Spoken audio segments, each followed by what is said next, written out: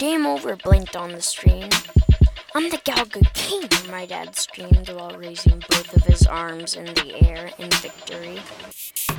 At that moment, my face turned as red as blood. I almost smashed the screen. My dad always wins in Galga and brags about it.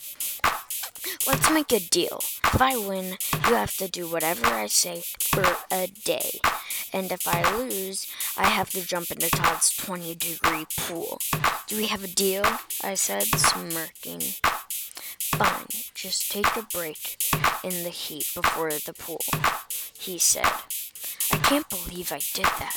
Why am I so stupid? I thought in my mind. I need to practice if I'm even going to try to beat him, I muttered under my breath. I played Galaga over and over and over. I played until it felt like my hands were gone. I'd never been in more pain in my life. My thumbs were numb and they felt like they were about to explode. When I found my dad, he was out cold on a beanbag with the Golf Channel on in the background.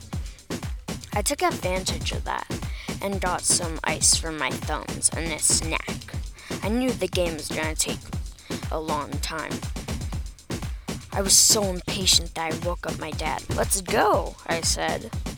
When we sat down, I felt like I was in a stadium with half of the people cheering me on and the other half cheering my dad.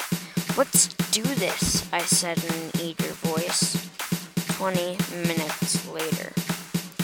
3 million points. Have fun beating that, my dad said. Now I'm totally done for, I thought.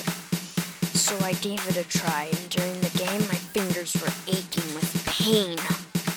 Boom! 4 million points. I win, I said in an energetic tone. All I needed to do was hitch my wagon to a star, I said happily.